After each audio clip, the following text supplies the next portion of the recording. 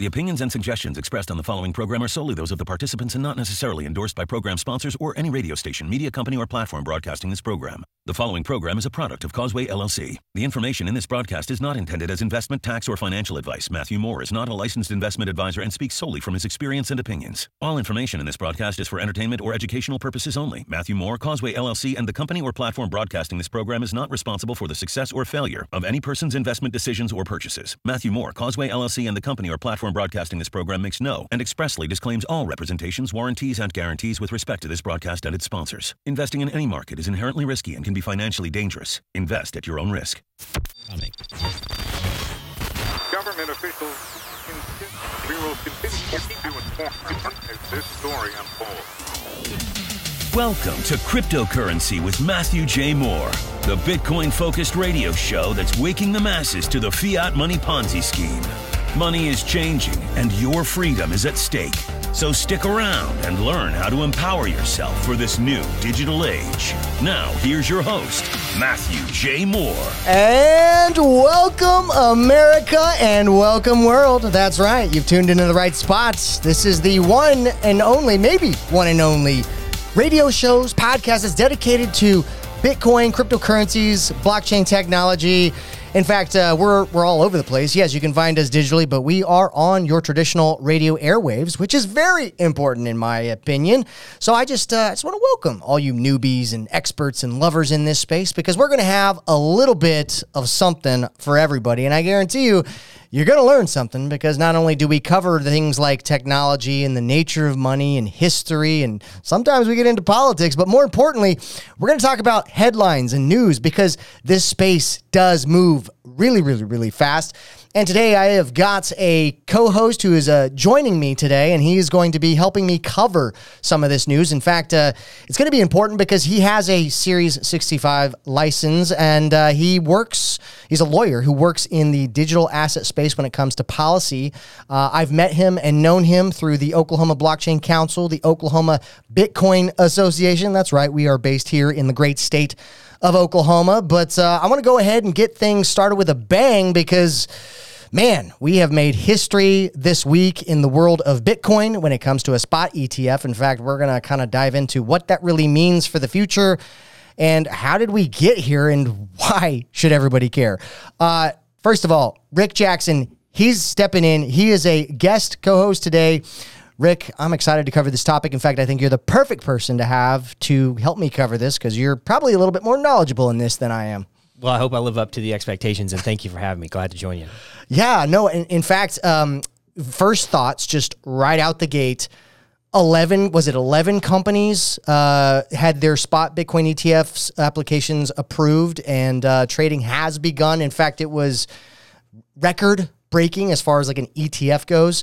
When it comes to volume, was it like 4.6 billion? Over $4 billion in trading volume on the first day, which is the most of any ETF launch that has ever occurred. So yeah, if you'd have talked with me about this, the possibility of this day a year ago, I would have thought it would have been a great thing to happen. Would I have believed that 11 companies would be launching a spot Bitcoin ETF product and then taking the record for the most ETF trading? I would have believed they would have gotten the most trading volume for all the reasons we know. I don't know that I'd believe you that it was going to happen, or that there were going to be 11 companies launching products. Yeah, well, and today's show's definitely going to be fun, because it's more of a banter, shooting from the hips, covering these headlines. But where do you think we should start? Because, I mean, there are some people who probably have no idea what an ETF is. They probably don't know how we got here. And in fact, it seems like the whole Bitcoin and cryptocurrency space has been talking about a spot ETF forever ad nauseum. Right. And it's just like, hey, it's here. Was this what did they call it? Buy the rumor, sell the news type event, or what were your thoughts? Well, so I will disclaim, joining your disclaimer, that none of this is financial advice or legal advice. Do your own research. But I would say that, to your point, yes, the Bitcoin ecosystem has been talking about exchange-traded products, or getting onto some type of security, and I mean that capital S, like the SEC would want to mean it. Yeah. Since 2013. So this is 11 years coming. From the industry's perspective, but from maybe the financial services sector, this is something that's fairly brand new. Maybe 6 months to 9 months of real. Obviously, people who've been the companies launching these products have been probably researching this space for a long time. But from the financial advisor perspective, this is a 6-month, 9-month question that this is even a possible reality. Yeah. Yeah, well, I mean, how much do you think, I mean, with the record-breaking day and week that we've basically had here, there technically was a false start we'll based off of a compromised Twitter account. We'll definitely address that. What do you want to cover first here? Where do we want to go? Well, so I think what we'll do is talking with colleagues in the financial advising space is that they are very comfortable with traditional finance concepts, which we'll get into. Maybe not so comfortable with how this came about, why Bitcoin ETFs are the vehicle that a consumer or a customer may want, or how we got to this place and why the industry is celebrating. It was yesterday. Yesterday was the first trading day as we are recording today. So why is the industry so excited? So I think what we'll take it is from a 0 to 100 hour primer to understand. Basically, if you listen to the whole show and you take in what we tell you, you'll know all of the bullet points for understanding how it is that we got to yesterday, how we got to this place from here all the way from the start in 2013. Yeah. Well, where does this yellow brick road begin? Well, I think the yellow brick road begins back in 2009. Bitcoin launched. Yeah. We have, in fact, to the day, was it 15 years? Yeah, 15 years to the day.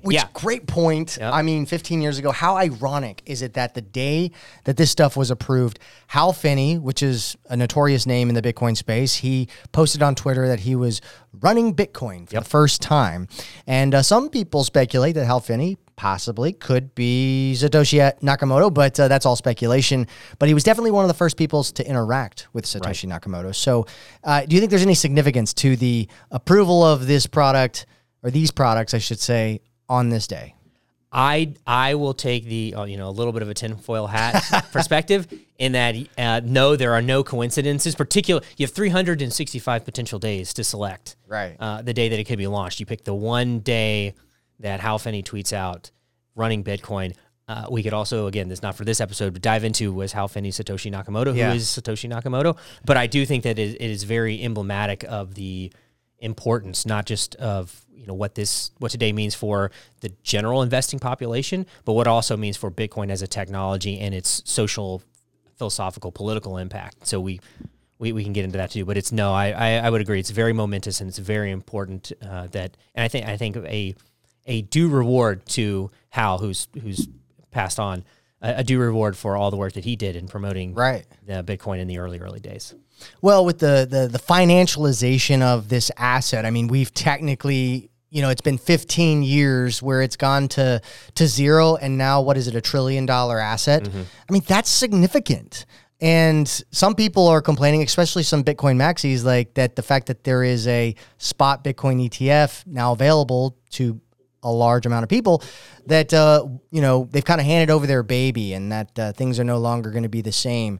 What are your thoughts on that? I would say that they're not mutually exclusive, in that if you want to be a laser-eyed, dyed-in-the-wool Bitcoin maximalist, you still have the capability. Bitcoin as a protocol was not going to restrict you. This is just an additional feature set that now is capable. And so I look at it in terms of, this is the first time that investment advisors, that individuals with tax incentivized accounts, with institutional investments, can actually access a product that's backed by Bitcoin as a commodity, as a whatever we want to call it. And isn't that the point of Bitcoin, to transform the financial world, in saying that rather than fiat standard, that we are basing our financial industries and the finances of the world on something that's just simply spoken into existence, that Bitcoin underlies all of that. And so this would be the first implementation of that. Right. Is now we have a first ETF product that's backed by spot Bitcoin. It's never happened before. And it won't be the last. Well, there are probably a lot of people who don't even know what the word ETF means. So can you explain that? Yeah, well, sure. So, and I think it's a good point, is we'll get into the specifics of the products, and we can also get into the history, again, from the industry's perspective, how we got into it. And so I think starting there with the history of the Bitcoin ETF, and then explaining why an ETF is so important relative to all the other things that they were working on, that will help, I think, understand and contextualize why it was so momentous and why it's so valuable that a Bitcoin ETF was approved. Right. Right. Yeah, because I mean, I'm one to say that until jumping into this space, the whole cryptocurrency blockchain space, I really got a fast-paced education on learning some of the lingo, terms, investment vehicles, all this stuff that, just the average Joe, if they're just hearing this on the radio and they just have no real exposure to that world, and it's not a bad thing. It's sometimes can be perceived as complicated. It's like these terms just go over people's heads. So to really grasp the ideas that we're talking about, I think it's going to be great. Yeah. And so we'll go from there. Well, we talked about Hal Finney running Bitcoin in 2009, and so we'll basically take it from 2009 until yesterday. Okay. And in the process of understanding history, you'll start to understand the differences in the products, and then the differences in the opportunity set that we have as of yesterday. All right. Well, school me for the next 10 minutes. Okay. We'll dive right in. So 2009 until maybe the first investment vehicles, you really had only a handful of ways of owning Bitcoin. Right. One, you could, like Hal Finney, you could mine it, you could run the protocol, you could run a node, and you would be rewarded either through the block subsidy, which is the incentive that was built into the mining protocols to run a node, or you could do transaction fees, which is effectively a customer of Blockspace saying, I'll pay you to run my transaction. So you could get Bitcoin that way. You could be paid for running the network. Yeah. You could go on to an exchange, which 2009 up until, we'll say the launch of Coinbase in the U.S. was probably not the safest place you could go, and certainly not somewhere you take a serious investment. They were unregulated. I think if you go back into history, Mt. Gox is a battle scar that the industry took in 2013. Well, Magic, it was the Mt. Gox. I mean, that was short for Magic. Magic the Gathering online exchanges, a place to buy trading cards, and they would accept Bitcoin. And what ends up happening is they just started buying and selling and trading Bitcoin. It was never intended for that, but that's what it ultimately. Right. But that is emblematic of just how duct tape and spaghetti this thing was at the very beginning. Is that that's how you could buy it online, and so that was another way you could do it. You could trade for it. You could actually meet someone who had Bitcoin, and you could say, "I'll give you dollars. I'll give you something of value for it." So if you wanted to buy a car, you could trade for Bitcoin, but you could trade for it. But that means you had to know somebody who did it or had it. You also had to convince them to give it up, and probably in those early days, they probably meet in a back alley.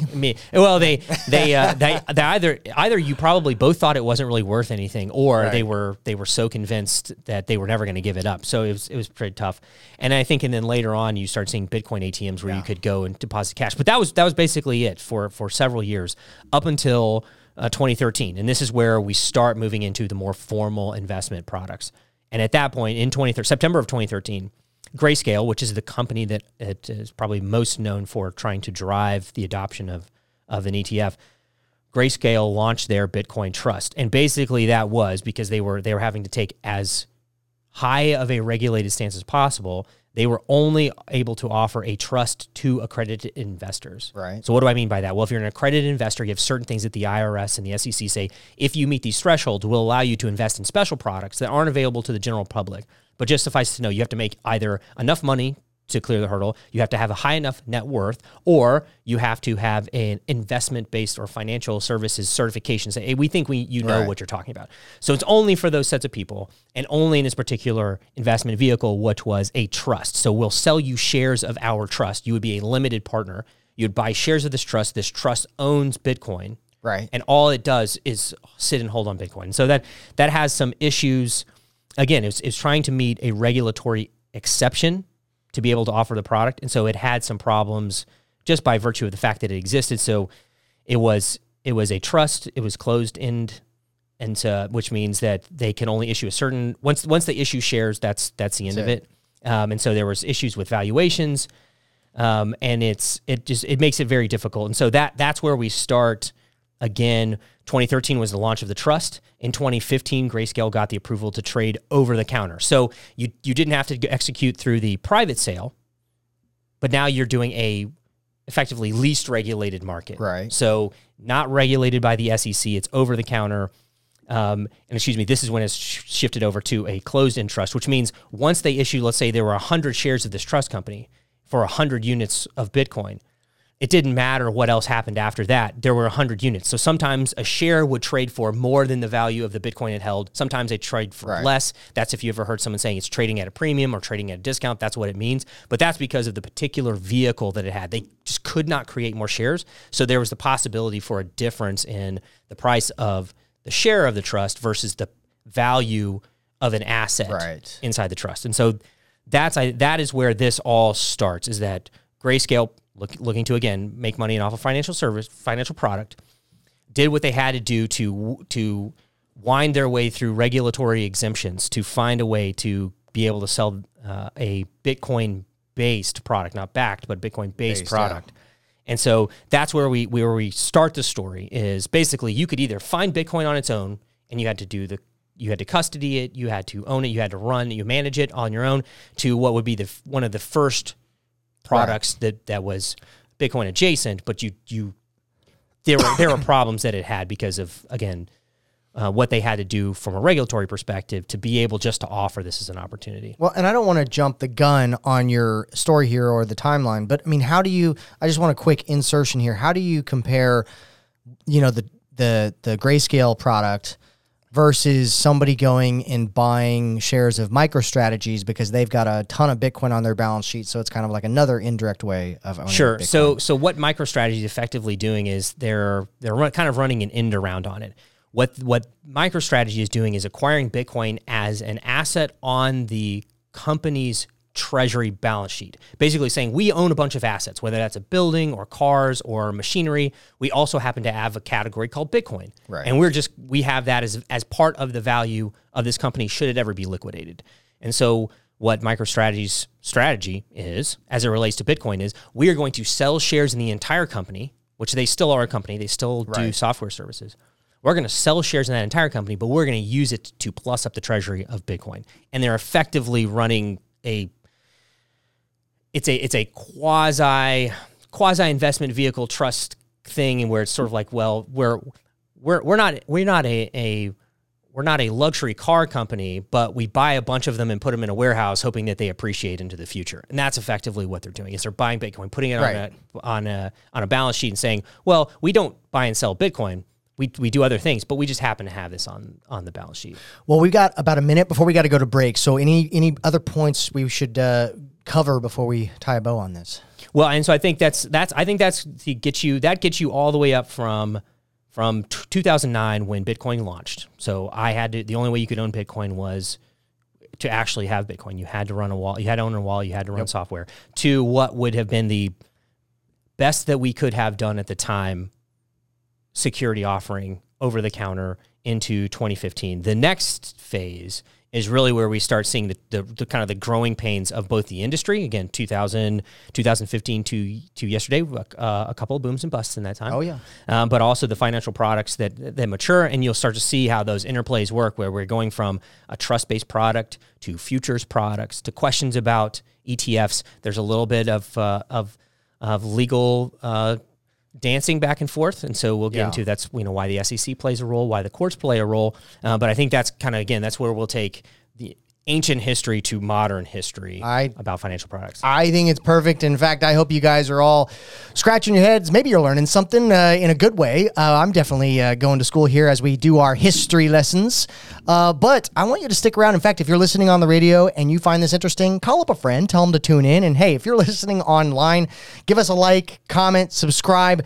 Do what you got to do to, get the word out. Share it, because these episodes are important. We got a whole lot more when we come back. And until then, we'll see you guys right after this commercial break. And we'll have more great content coming your way with Rick Jackson.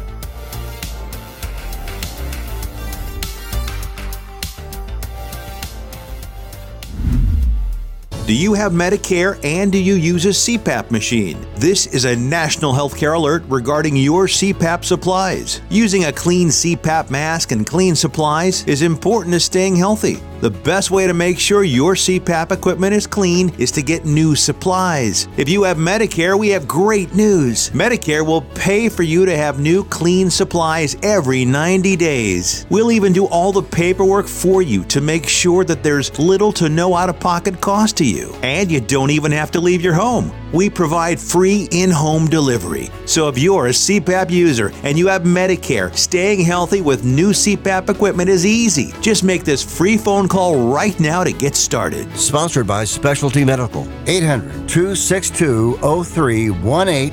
800-262-0318.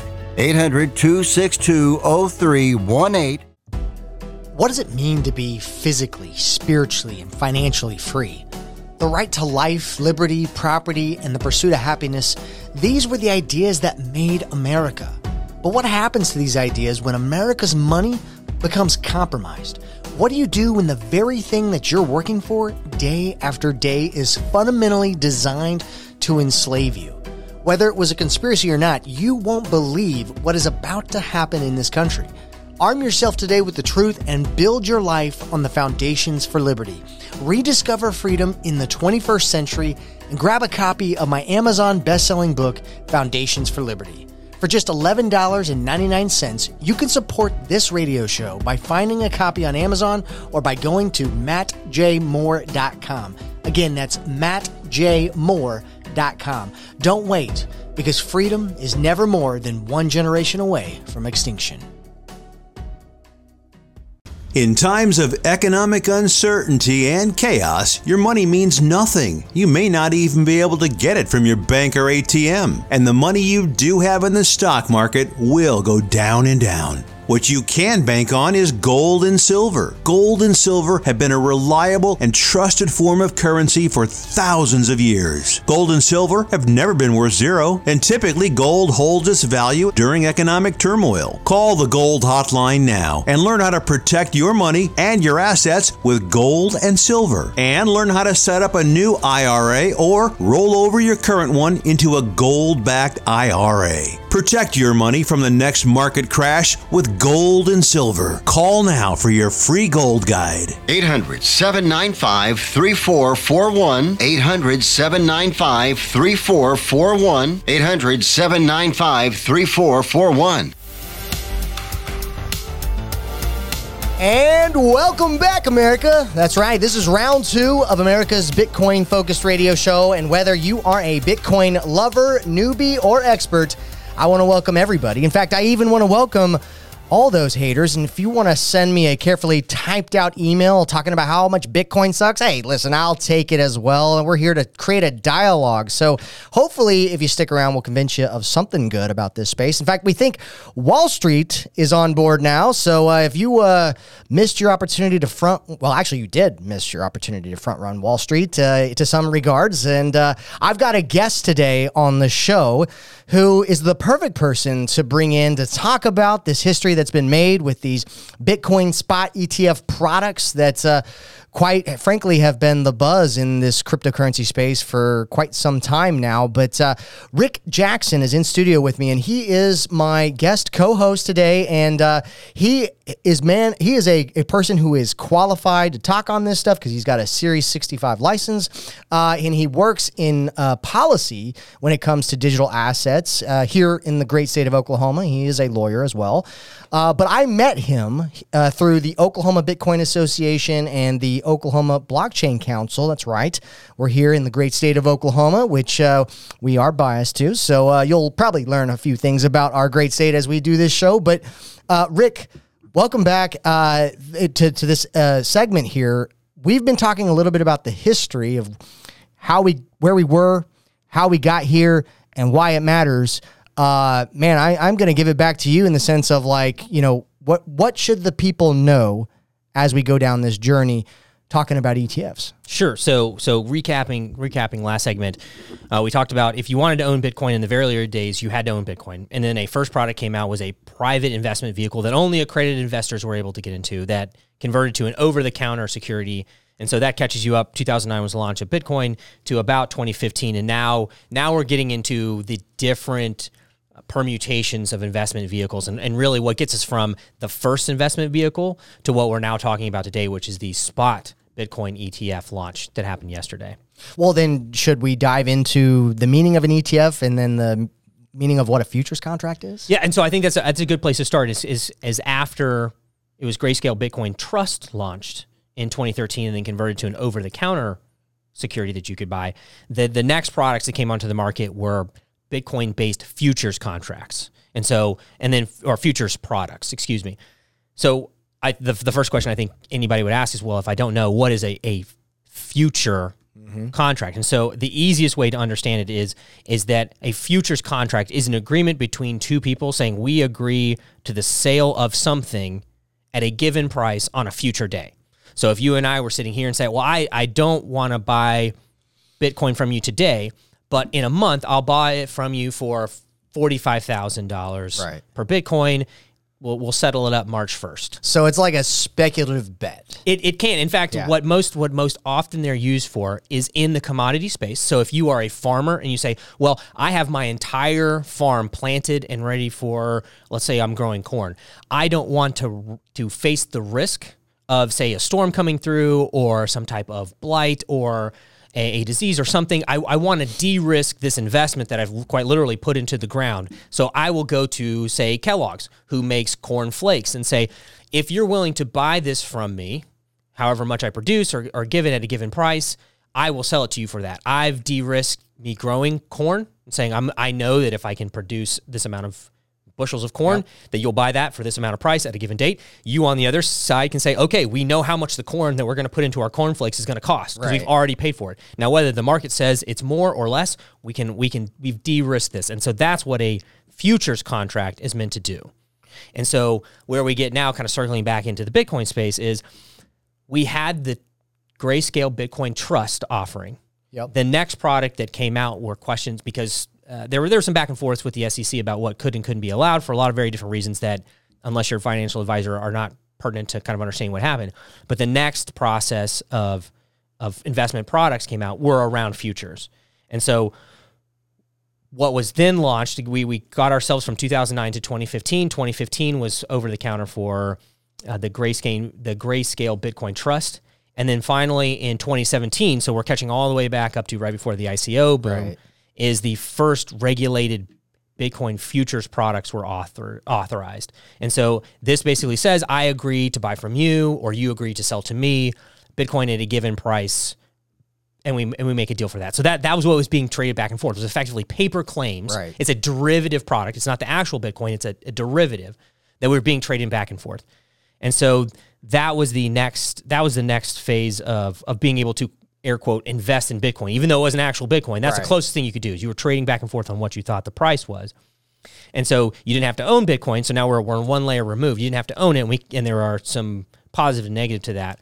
But what it did offer from the industry perspective, and I hope this is again communicating to the maxis in the world, is that when the more mainstream of a product that you get, the more security to the average investor, or the more air of legitimacy or regulation, and some people want to play in a regulated space, the more that you get those two things, a sense of security and legitimacy. Well, and I think it's inevitable. I'm going to interject a small point here because, if you're talking about something like Bitcoin going from $0 to $1 trillion asset and now is potentially could be seen in the future as a world reserve asset, to go from, cypherpunks and shadowy supercoders, it's like, And now you're talking about a world reserve asset. It's inevitable that the old money, institutional money, your traditional vehicles, Wall Street, all that stuff is going to come in regardless. So I don't know. It's like, why fight it if it's inevitable? Just make sure you know how to use the tools to maintain the world that you want to live in as well. Yeah, and I will counter them with a challenge. Go to your wallet and send a transaction without double checking the send or receive address. I dare you to do it. If you're not willing to go through that process, then maybe it's okay that people who are not comfortable with Bitcoin as an asset itself are want to look for other opportunities. So just in the same way you say, not your keys, not your coin, which I totally understand, institutional custody is a bridge between someone who wouldn't touch Bitcoin to someone who's at least engaging with it, who at least owns it some way, to then start learning more and more and more about it. It's an opportunity to continue the conversation. And so that's where we were. Regulated Bitcoin futures come out in 2017. We were trading basically paper claims to Bitcoin in the future, and that just went back and forth. And now where it really starts to get into kind of the machinations of government and industry and politics and money is that from about 2018 to 2022, 2023, the Grayscales of the world said, we already see the future. We already see the opportunity set in traditional finance. We want to take our trusts. We want to take these future contracts. We want to convert them into more and more accessible products, which would be an exchange-traded product, of which there are exchange-traded funds, which is the ETF. And so real quick primer on ETFs. What is an ETF vice that's a good point. Contract or futures contract? An ETF is basically a way for trading in an asset, usually securities, without having to own the securities themselves. The best way that if you were to talk to somebody who didn't know what Bitcoin is at all, you could say, look, if you were wanting to buy or sell the S&P 500, you could go out to Fidelity or E-Trade or whatever your platform of choice, and you could try to buy a share of every single stock in the S&P 500. You could weight it the way that the S&P 500 does it. You could spend all that time doing the administration, or you could go to buy a S&P 500 ETF, which says if you buy a share in our product, that share is equivalent to every single asset weighted the same way. When S&P makes adjustments, we make adjustments. When they change companies in and out, we change them. It is administrative efficiency to own usually a basket of goods. So if you want to trade oil, you buy an ETF in oil, et cetera, et cetera. Well, and it's giving you exposure to the overall performance of the market. So in other words, it's also kind of maybe a more conservative play, because even though you may not get the giant dips, as far as the value of, like, say, a particular stock, you're also not going to get the giant, moonshots as well. So it's kind of like there's a diversification element to it. And you say, well, I can invest in 3 companies because I have enough money to invest in 3 companies because of their share prices. Or I could buy a whole market ETF, an index ETF, like an S&P index, and say, well, I don't want to go through the roller coaster of a single stock. One bad earnings report, and now I'm down 9% in a day. I just don't want to deal with that. I want to invest across a broad spectrum of assets, or if you want to be industry specific, I want to invest in oil, but I don't want to have to pick a single company. Right. And I speculatively think oil is on an uptrend. I want to buy lots of different companies in oil, or I think that uranium is an uptrend. Right. Or a sector is an uptrend, but I don't know enough to know who's going to be the real winner or loser. I'm just going to place investments in all of them, knowing that they're going to do well. An ETF gives you that opportunity. But that's not how the spot Bitcoin ETF is necessarily going to work. Correct. And not all ETFs have to work that way. And so there are ETFs for commodities, which is the same way that kind of where probably Bitcoin would better fit in if you were to ask the SEC. And so if you say, well, I don't want to own, I don't want to have to try to buy shares in a farm. Right. But I'll buy, to our example in the first segment, but I think that let's say I have a friend in farm country who says, actually, we've seen it got really cold. The wheat's not growing as well. It's going to be really expensive to get good wheat next fall. You say, oh, well, I'm going to invest in wheat commodity ETF. I don't know who's going to win, but I know someone who owns wheat is going to. Right. So you can do that. So that's basically what it's to your point. It's a way of getting exposure to an underlying asset without having to deal with owning the asset itself. Well, so with the Bitcoin spot ETF, do you think the volatility, I think, is a good thing because I think it's attractive, and that's why people are wanting to get into it to some degree? Or you think I'm wrong there? Well, and so I think that's, going back into the history, that's why the Bitcoin futures products were successful before they converted, is that people were saying, look, yes, with volatility comes downside, but there's also opportunity upside. Right. And so, again, Bitcoin futures were trading as early as 2017. Then you get into 2018, 2019, or 2018 to about 2022. The SEC, there's back and forth with the industries, and there were efforts to convert from trusts or products to exchange traded products. So basically, have the value or opportunity that we had, liquidity, so ease of buy and sell, big markets, who can access, who can spend money on. And Grayscale kind of carries a banner for a reason we'll get into about how this works. But really kind of the crux of, if you want to talk about, well, why did it take till now to happen? The SEC basically said, Bitcoin is not a place that we feel comfortable saying it's a good investment or a safe investment for a lot of different reasons. We're just not going to let you do it. Mm-hmm. And so where we get into the meat and where the industry, Bitcoin industry, and particularly Grayscale kind of get their claws into this is in 2022, the SEC authorized futures exchange traded products. So back in 2017, you and I could sell a future contract, but you had to have access to futures contracts. Now we're taking the futures, which is just a contract to buy or sell into the future at a given price, and we're putting an ETF wrapper on that and saying, okay, here's a stack of futures. Right. You can now buy a share in this stack of futures contracts. So in 2022, after the SEC has been denying Grayscale the opportunity to convert their trust to an exchange-traded product, they've said, okay, we will let futures contracts in an ETF wrapper. Right. You can sell shares of that. And that happened in 2022. And that's where really this game kind of changes. Grayscale has been trying to, or has been, Long time. if you listen to their kind of their communications, their official communications, they have been working on an ETP, exchange-traded product, really since they started. They knew that that's where they needed to take this. It was, again, just a regulatory issue that they're facing. In 2022, after they had been denied the ability to convert, and the SEC approves a futures ETP, exchange-traded product, basically now we have converted. And we basically say, okay, if all of this is based on Bitcoin, one product is a futures contract, which is just a buy and sell of a price. If that's authorized, why haven't you authorized us, a trust who owns actual Bitcoin, to sell ETF traded shares of the actual Bitcoin? Can you tell us the difference? Right. Can you, SEC, tell us the difference? And they actually had a lawsuit. And so the SEC, or the Grayscale, sued the SEC and said, look, your decision doesn't make sense to us. And so what they have a case, they go into the appellate court, the DC Court of Appeals. And basically what is articulated is Grayscale, again, we talked in the early stage, if you have a trust product that's closed-end, it can trade at premiums and discounts. And what Grayscale articulated to the court said, look, we because of the regulations that we're under, our products are selling at a discount. Right. As much as at a certain point, I think it was down into the 40% discount. We are being economically harmed by this decision that we can't understand. Will you, court, tell us why, or will you tell the SEC that this is not correct? And so the Federal Court of Appeals effectively articulated, not to get into too much of the detail of the lawsuit, but basically the DC Court of Appeals said to the SEC, we actually can't figure out why you made this decision either. And they went all the way to say that your decision to deny the conversion to a spot product while you have approved a futures product is three very important words: arbitrary and capricious. Right. We don't know why you did it. It doesn't make sense.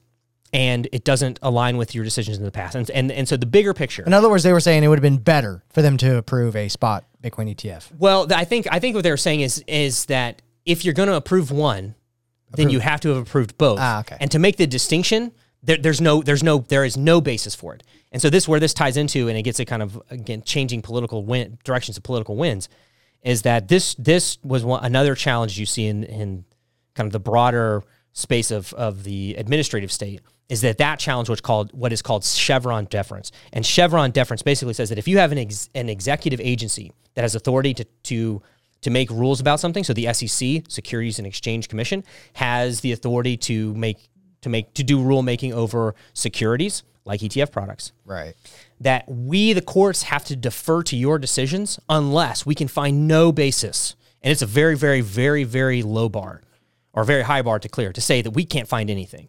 And so this is one of those cases where the court said, look, you guys are just out of pocket. There's no reason for what you said, and you, SEC, need to go back and review it again. Right. And so, again, changing political winds is that now the courts are now kind of in headbutts on several cases around the idea of Chevron deference, basically saying executive agencies don't have unlimited power, which I think is, now speaking personally, I think it's a good thing for the courts to do. Yeah. And there's several other cases, but this is emblematic of the power that the courts have. And so in this case, the DC Circuit Court of Appeals said, SEC, your decision there's no basis or grounding in fact. Go back and re-review it. And what effectively happened is the SEC said, we're not gonna try to find a reason. And that is where we have now made this.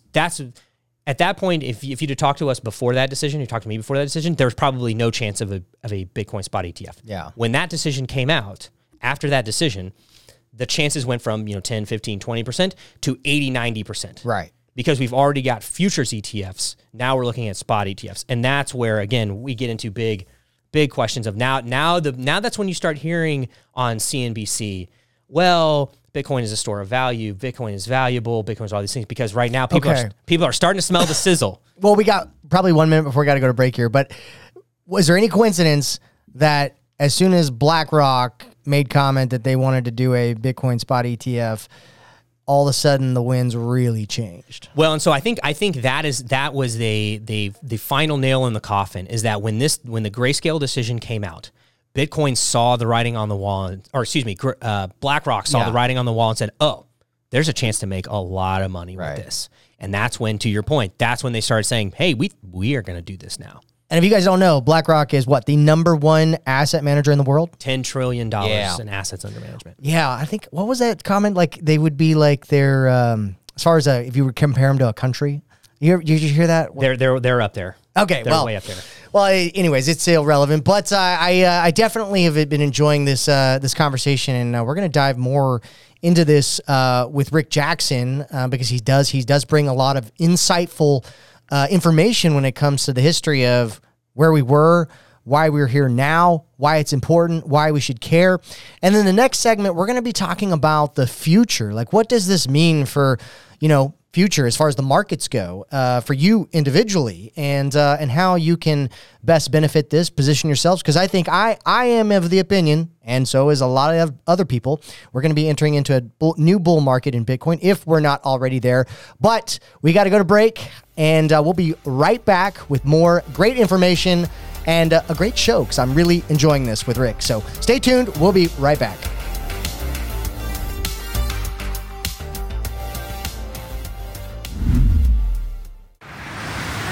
If you're the kind of person that likes to drive a lot and your car is a little older and out of the normal warranty, keep listening. What's going on underneath the hood of your car? If your car is out of warranty, you're at risk of expensive repair bills. Now, for a couple of dollars a day, you can get an extended protection plan for your car. You love your car, so why not give it a little extra care and make sure if something goes wrong, your bank account is safe. Literally, for a couple of dollars a day, you can give yourself peace of mind that you've purchased a top-tier vehicle repair coverage plan. Call the Auto Protection Network right now and ask how you could save an additional $500 on your policy. 800-987-0618. 800-987-0618. 800-987-0618. That's 800-987-0618. Come on, you watch the news. Be prepared to pay more taxes. Then if you owe back taxes or haven't filed in a few years, get ready. The IRS, the largest collection agency in the world, will be coming after you, with the power to collect taxes by any means they want to. Hey, they can freeze your bank account, your passport, even padlock your business. Good times. Look, if the IRS claims you owe them $5,000 or more in back taxes and they're coming after you, don't panic. Call my friends at Get a Tax Lawyer first. Their job is to negotiate with the IRS and save you money. They're experts at it. That's all they do, and you can trust them. In some cases, they have reduced a $50,000 tax bill to less than $1,000. If you owe the IRS $5,000 or more in back taxes, call now for a free consultation. Call 800-732-9635. 800-732-9635. What does it mean to be physically, spiritually, and financially free? The right to life, liberty, property, and the pursuit of happiness, these were the ideas that made America. But what happens to these ideas when America's money becomes compromised? What do you do when the very thing that you're working for day after day is fundamentally designed to enslave you? Whether it was a conspiracy or not, you won't believe what is about to happen in this country. Arm yourself today with the truth and build your life on the foundations for liberty. Rediscover freedom in the 21st century and grab a copy of my Amazon best-selling book, Foundations for Liberty. For just $11.99, you can support this radio show by finding a copy on Amazon or by going to mattjmoore.com. Again, that's mattjmoore.com. Don't wait, because freedom is never more than one generation away from extinction. And we are back in the saddle. That's right. This is America's Bitcoin-focused radio show. One of the few, if not the only in the world. That's right. We are making history just like the information that we're talking about today, and in fact, almost every week, because Bitcoin is history. And this whole space, when it comes to cryptocurrency, blockchain technology, the future is not tomorrow. It's actually here. So I want to welcome you. If you're interested in this space, if you're an expert in this space, whatever you consider yourself, welcome, because we've got a little bit of everything for everybody. And today's show has been quite fun because we've been talking about the history that was made with these Bitcoin ETFs that were approved, and the volume that has really transpired over this week with those products. But more importantly, the history. Why did we start at a certain point? Bitcoin was $0. It was, shadowy super coders, and now we got Wall Street investment vehicles, for an asset like Bitcoin, a commodity, really, digital commodity. But I got the perfect person in studio to help us unpack this and finish out the show strong. His name is Rick Jackson. He is a co-host today, and he is bringing some valuable information. He is a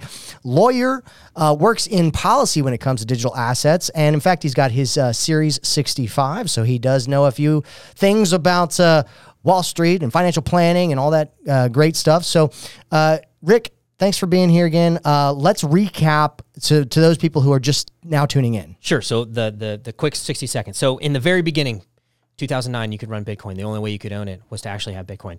Then later on, there were trust vehicles. We could do, after that, futures contracts. So an agreement to buy or sell something at a given price in the future. That existed for a little while. There were some efforts of converting trust products into other ETF products, going from these derivatives, futures is a derivative, to spot, what's now available, spot ETF. There was some back and forth, there were some legal harangues, to what ultimately was really the deciding factor. The SEC approved a Bitcoin futures ETF, so a basket of futures contracts were now for sale by share.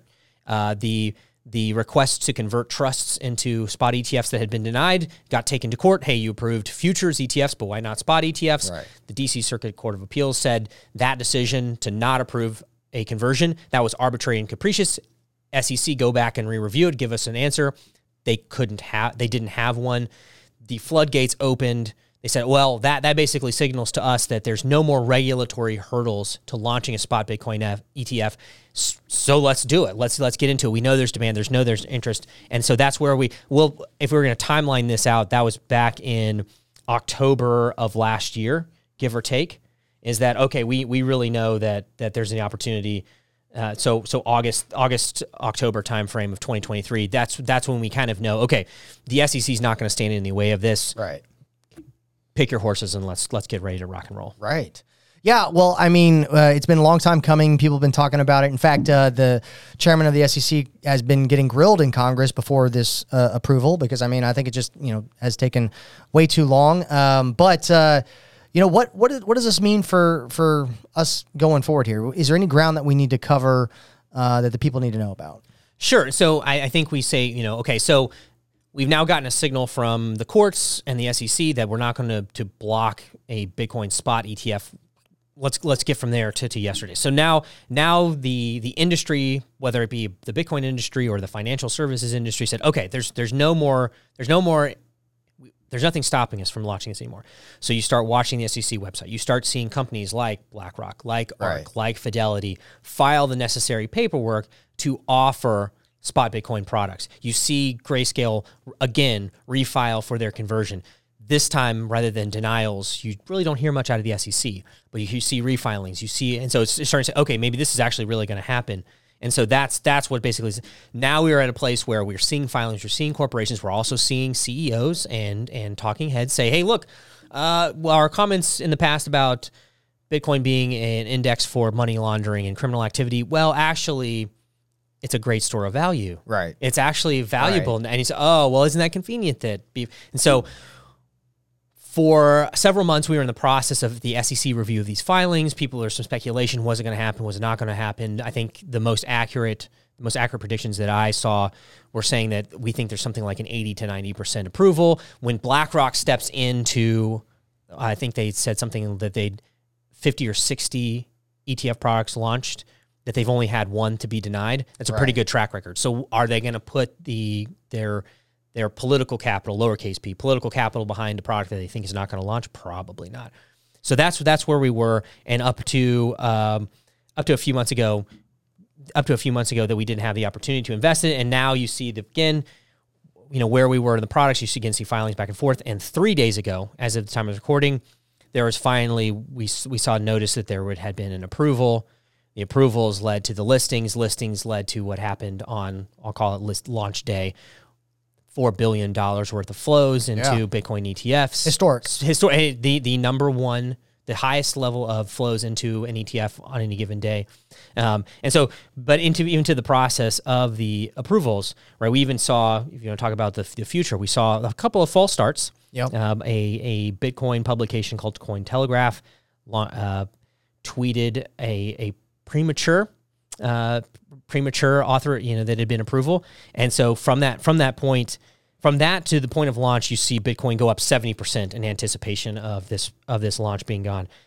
Then a day before the actual launch, the SEC's Twitter account gets compromised, and you get a false start on approvals. And so we won't make too many jokes at the that could be a whole episode by itself at the expense of Chair Gensler. Yeah. But what you end up seeing is 11 companies: Grayscale, iShares, ARK, Bitwise, Invesco, WisdomTree, VanEck, Franklin, Fidelity, Valkyrie, Hashdex, BlackRock. All of these companies are now launching products. You got 11 of them, and so now really gets into the question of where does this take us from launch day into the future of the industry.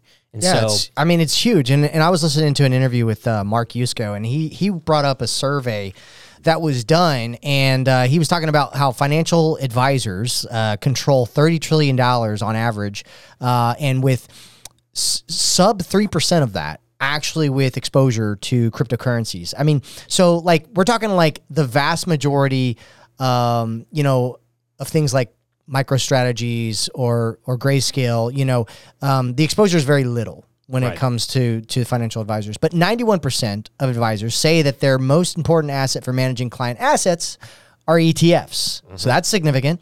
And 25% of advisors have been asked in the last month about cryptocurrency. So looks like there could be a wave of demand coming, along with now governments used to buying ETFs and investing in Bitcoin. So looks like we got some really unique times coming ahead of us. I think what it does is now that the conversation happens alongside mainstream as opposed to at mainstream. So you could talk, depending on how receptive they were, you could talk at mainstream and say, this is the value of Bitcoin, this is the opportunity set, this is what we can do with it. Now you're standing shoulder to shoulder with them and saying, look, this is what we can do with Bitcoin. They may only want it through an ETF product. Right. You and I may want it in a hardware wallet because we understand. But again, now we're talking from the same side of the coin about the opportunity that we have. No pun intended on that. We're basically on the same team now because I can buy or can custody my own Bitcoin. My parents can have a Bitcoin spot ETF. Your institutions can invest in Bitcoin, the asset, through an ETF now, as opposed to a futures contract or derivative or a trust. There's all these opportunities, and so I think this is again the first wave of what will come to define this halvening cycle. So in the same way that birth to 2013. The kind of the scale up in Mt. Gox incident, that's kind of your first epoch, 2013 to 2017, 2018, that's your ICO epoch.